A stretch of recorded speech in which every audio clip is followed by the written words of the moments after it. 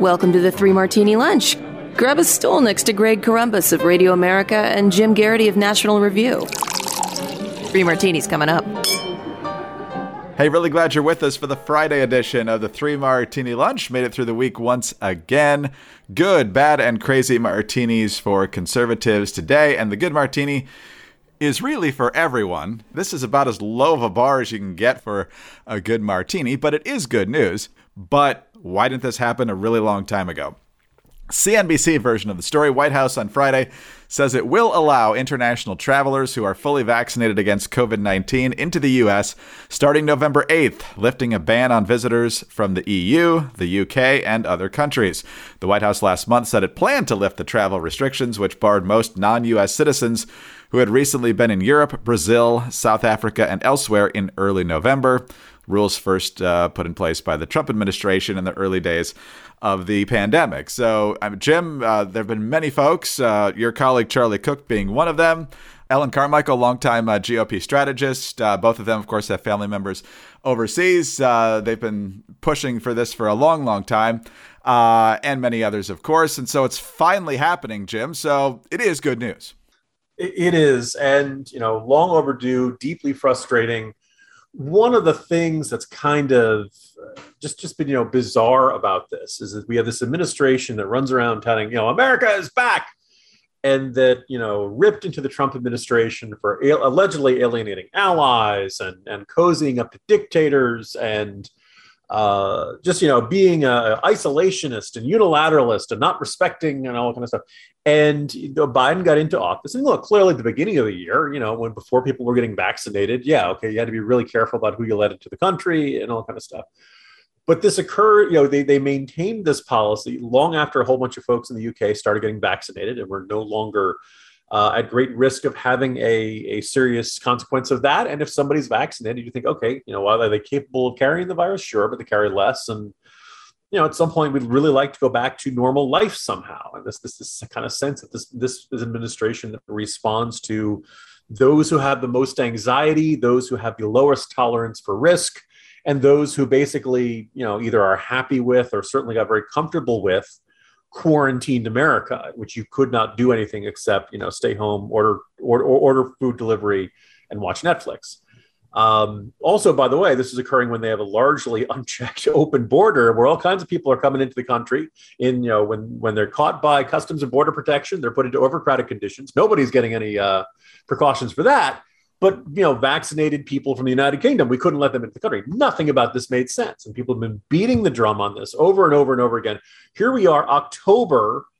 Vast swaths of the American population are vaccinated. Vast swaths of the United Kingdom population are vaccinated. And now the Biden administration says, okay, you're allowed to start coming over here. Airlines understandably enraged about this. The entire travel industry infuriated by this. This is what makes people think that the people in charge of our government don't want things to go back to normal. They don't want to see life go back to the pre-pandemic ways. I don't know if it's because of, carbon emissions or just, whatever their issues were. They just don't want to let people go back to living their lives, which is not the job of the U.S. government. I think they like the control. I think they love telling people what they can do and what they can't. We've seen that at all levels of government, certainly from the federal government, but certain governors all the way down to mayors and even school officials. And we'll talk about school officials in another way in the next martini. But ultimately, this is good news. It just should have happened so much earlier. I mean, the numbers are in place. Even if you want to base it all on vaccine numbers in terms of the vulnerable, in terms of the elderly, I mean, you're not going to get numbers better than they are right now. It's time to go back to normal. All right. In the meantime, speaking of getting back to normal or staying normal, you want your health to be as good as possible. And that's where Ritual multivitamins can come in. In addition to providing wonderful ingredients in their multivitamins, they also want you to know what's not in there, because that matters too. Because we deserve to know what we're putting in our bodies and why, especially when it comes to something we take every day. Ritual's clean, vegan-friendly multivitamin is formulated with high-quality nutrients in bioavailable forms your body can actually use. What you're not going to find in there: sugars, GMOs, major allergens, synthetic fillers, and artificial colorants. Plus, the fresh taste and delayed release capsule design makes taking your vitamins very easy. I've been taking Ritual multivitamins, and I like them very much. Ritual is designed with your life stage in mind. It's now available for women, for men, and for teens. And Ritual multivitamins are scientifically developed to help support different life stages. And Ritual makes your healthy habits easy. Your multivitamins are delivered to your door every month with free shipping always. You can start, snooze, or cancel your subscription anytime. And if you don't love Ritual within your first month, they will refund your first order. Get those key nutrients without the BS. Ritual is offering 3 Martini Lunch listeners 10% off during your first 3 months. Visit ritual.com/martini to start your ritual today. Again, ritual.com/martini. All right, Jim, we talked earlier this week in our Crazy Martini about the horrific situation in Loudoun County schools, where school officials allegedly tried to leave the police out of investigating a vicious sexual assault against a freshman girl, seemingly to protect their precious political agenda. The school board went forward with their transgender bathroom policy as a result of that.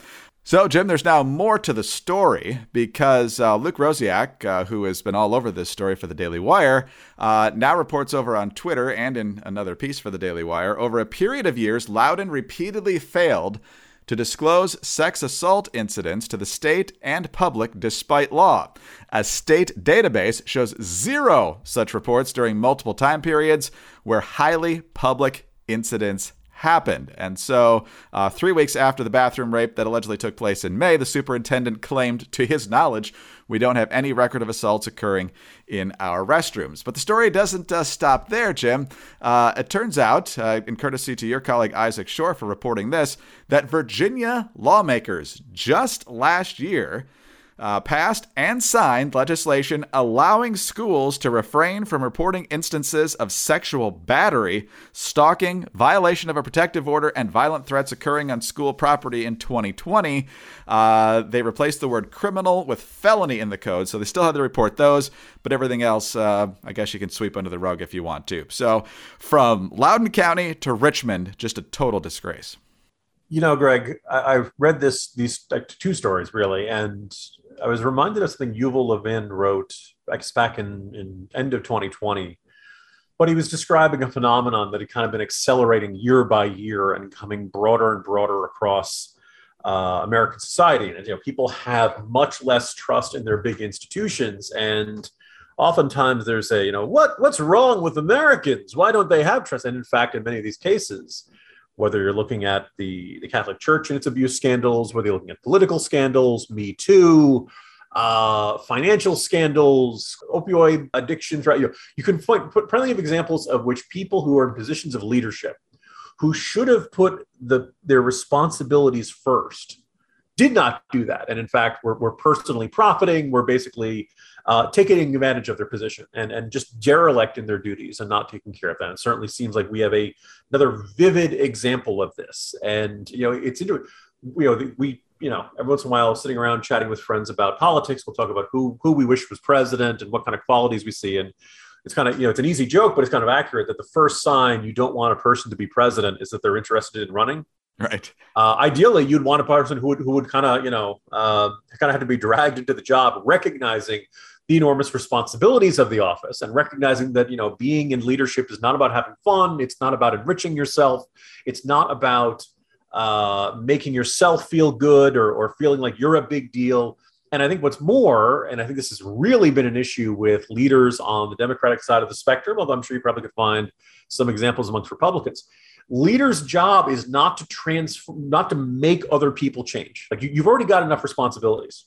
And I kind of think this is where wokeism, social justice warrior, hard progressivism, whatever, however you want to characterize it. When you go into a job and you believe your purpose is to fundamentally transform the public schools of a county or something like that, well, then you're not spending nearly as much time and attention on your pre-existing duties of, hey, we need to make sure there's not crimes occurring in our school, right? We need to make sure the kids are learning. We need to make sure, all of these jobs had pre-existing duties and responsibilities were pretty darn big and significant. And the assumption of a whole bunch of these generally left of center leaders is that, well, I can do all that, or maybe I don't even need to focus so much on that because I need to change the values of this institution. I need to change this institution, how it sees its mission. I need to change what it wants to do. And most fundamentally, I need to change the thinking of everyone who is underneath me so that they are now right, so they are politically correct, so that they are woke. And I think it's very hard to do both. And I think that the evidence is accumulating. You really can't do both. You can't be Bill de Blasio and decide you're going to transform New York City and also take care of crime. In fact, crime gets very much worse. That in the end, wokeism gets in the way of the fundamental duties of these pre-existing offices and institutions and places like that. And so what we've just had, I guess wokeism gives people, gives people a psychological excuse. They don't need to worry about they're not stopping the crime in the schools. They need to worry, I'm not focused on that. I'm focused on changing the curriculum and critical race theory and, teaching kids that they can pick their own gender and that there are 27 genders and all that kind of stuff. And that's, at this point, you look at this is not just failing, the law. This is failing the kids. This is failing the families. This is failing everybody who puts their trust into Loudoun County Public Schools to teach their kids and to take care of their kids, acting in loco parentis during this time period. It is appalling. It is a scandal, and it demands wholesale changes from top to bottom in that school district. Jim, we are just a few weeks away from Election Day in Virginia, and this is an issue bigger than just the next election, obviously. But if there's not an ad out within 24 hours from the state Republican Party, considering how they're trying to win back the state assembly as well, does everybody get fired over there? I mean, how can you possibly not point out the fact that Democrats in Richmond actually voted for legislation to allow schools not to report this stuff? Also, please report sex crimes. That's not an obscure technical, what temperature was your thermostat kind of regulate. That seems like the sort of thing you wouldn't even need necessarily a rule for. It seems like the sort of thing you definitely want to make sure you were keeping track of and keeping a close eye on, because obviously even one example of that is a absolute horror and unacceptable in our schools. But God forbid, if it was getting worse, you want to know about it. But if you're like, no, we're just not going to keep track of that stuff. Or we're not going to tell anybody. Good heavens. Then they might know we were doing a bad job and they might demand change like they should be right now. Yeah. So, I mean, it's one thing that you could probably make an argument that it's so obvious you might not need a policy, although clearly they do, but to actively go out there and push for legislation that they don't have to do it, that is twisted. Very twisted. All right, let's talk about MyPillow. Wonderful sheets, the Giza Dream Sheets, soft, comfortable, like I've said over and over again, as soon as we have to wash them, we put them right back on. The best set of sheets that we have, and goes along with the whole great line of MyPillow products. And for a limited time right now, you can buy one and get one free on any Giza Dream Sheets. Imagine sliding into the most comfortable sheets you will ever own, guaranteed. These sheets are made from the world's best cotton, grown only in a region between the Sahara Desert, the Mediterranean Sea, and the Nile River. This long staple cotton makes the sheets ultra soft and breathable. The sheets are available in a variety of colors and sizes. They're machine washable, and they come with both a 60-day money-back guarantee and a 1-year limited warranty. Right now, for a limited time, buy one, get one free on all Giza Dream Sheets. Go to MyPillow.com, click on the Radio Listeners Square, and use the promo code Martini at checkout. Or call 800-874-0104 and find deep discounts on all MyPillow products, including the MyPillow mattress topper, MyPillow towel sets, and so much more. Do not miss the sale of the year. That's MyPillow.com, promo code Martini, or call 800-874-0104. Sleep better with MyPillow.com. Jim, we've got some disturbing economic factors happening in our society. We've talked about them quite a bit here in the last several episodes. We've got inflation, of course. We've got a very disappointing jobs report as of the end of September. We've got the supply chain crisis that only seems to be getting worse and compounding. And so somebody finally asked the question, I guess, in the last day or two, who ought to be weighing in on something like this is the transportation secretary. But we haven't seen much of Pete Buttigieg lately. And so why is that? And so the administration finally admitted, because they hadn't made it public before, that he's on paternity leave since he and Chasten adopted a couple of babies, I guess, back in August. And so that has led to a number of comments in a number of directions. Some pointing to the fact that, they're a same-sex couple, and I'm certainly as pro-traditional marriage as they come, but I feel like in this context, that's a debate for a different time. But Jim, a couple of thoughts here, which I know you will expand on as well. First of all, a crisis of this magnitude, which people have said is the worst they've ever seen, who have been around a very long time, you need to be on the job, especially if you've been on this leave now for a number of weeks. If you have this job, you have to be on the job.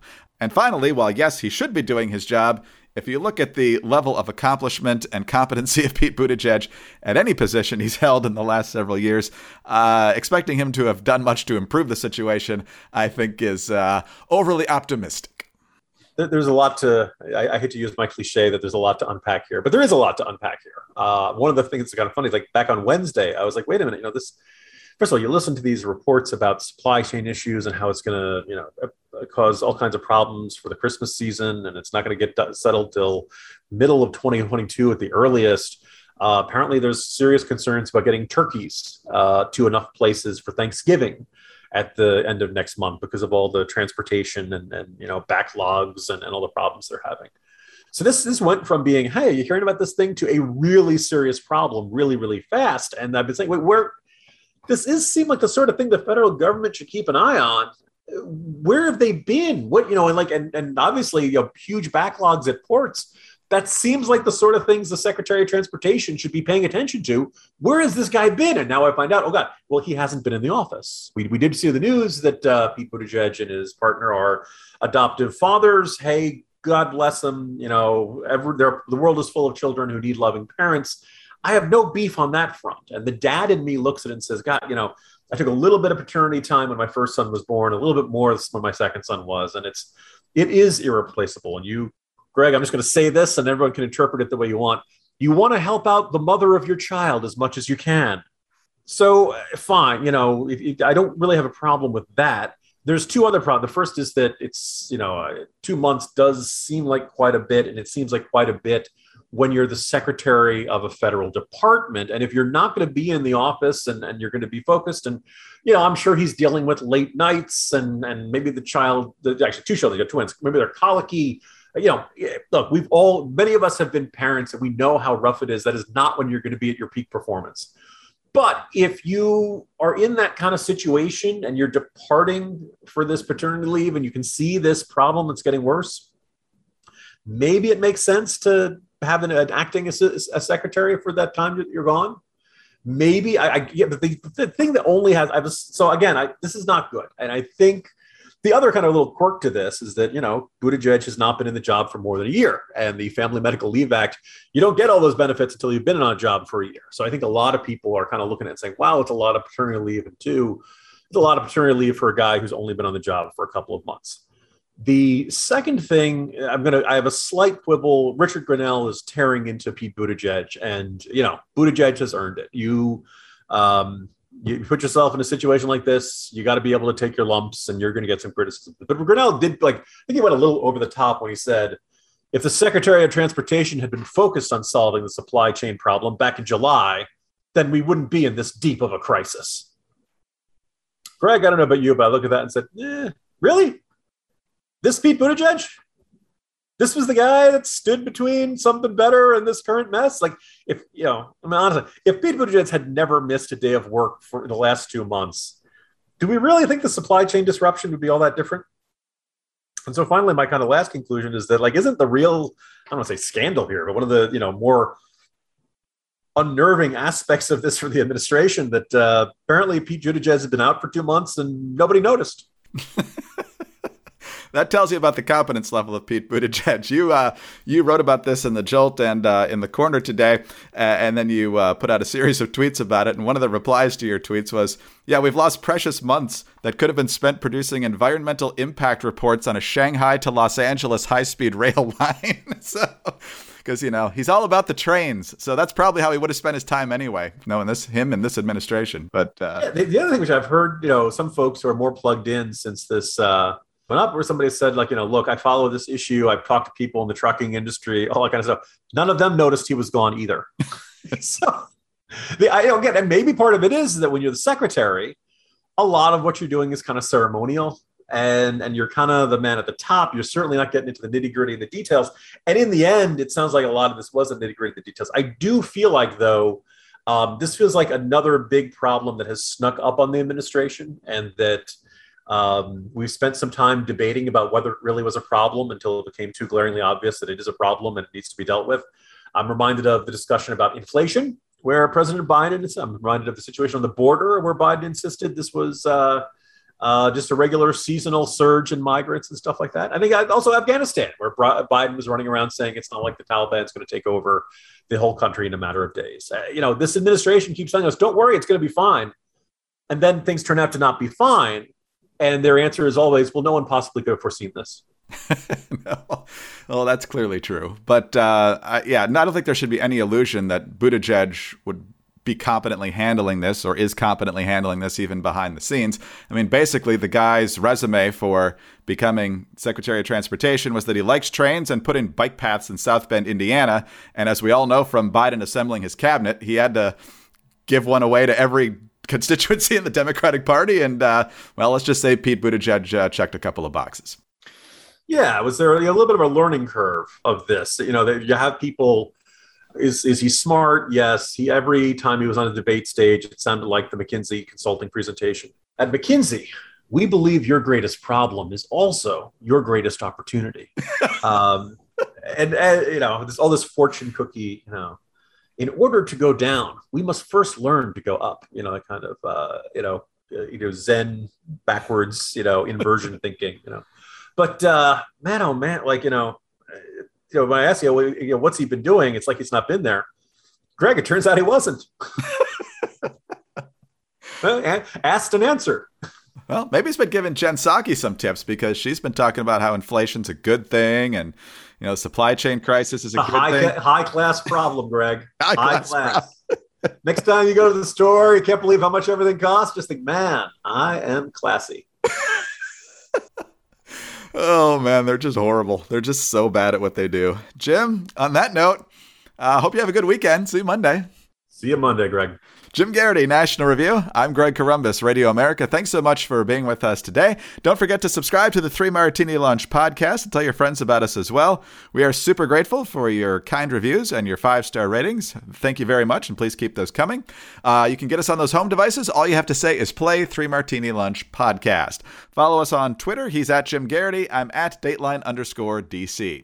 Have a great weekend, and please join us again on Monday for the next 3 Martini Lunch. We are living in difficult times where people fear having thought-provoking conversations about pressing issues. And although we're in the midst of an information explosion, there are a lot of forces aiming to distort what's true. I created The Bill Walton Show to provide a forum for in-depth, thought-provoking conversations with leaders, artists, entrepreneurs, and thinkers. Please join me at thebillwaltonshow.com to explore what's true, what's right, and what's next.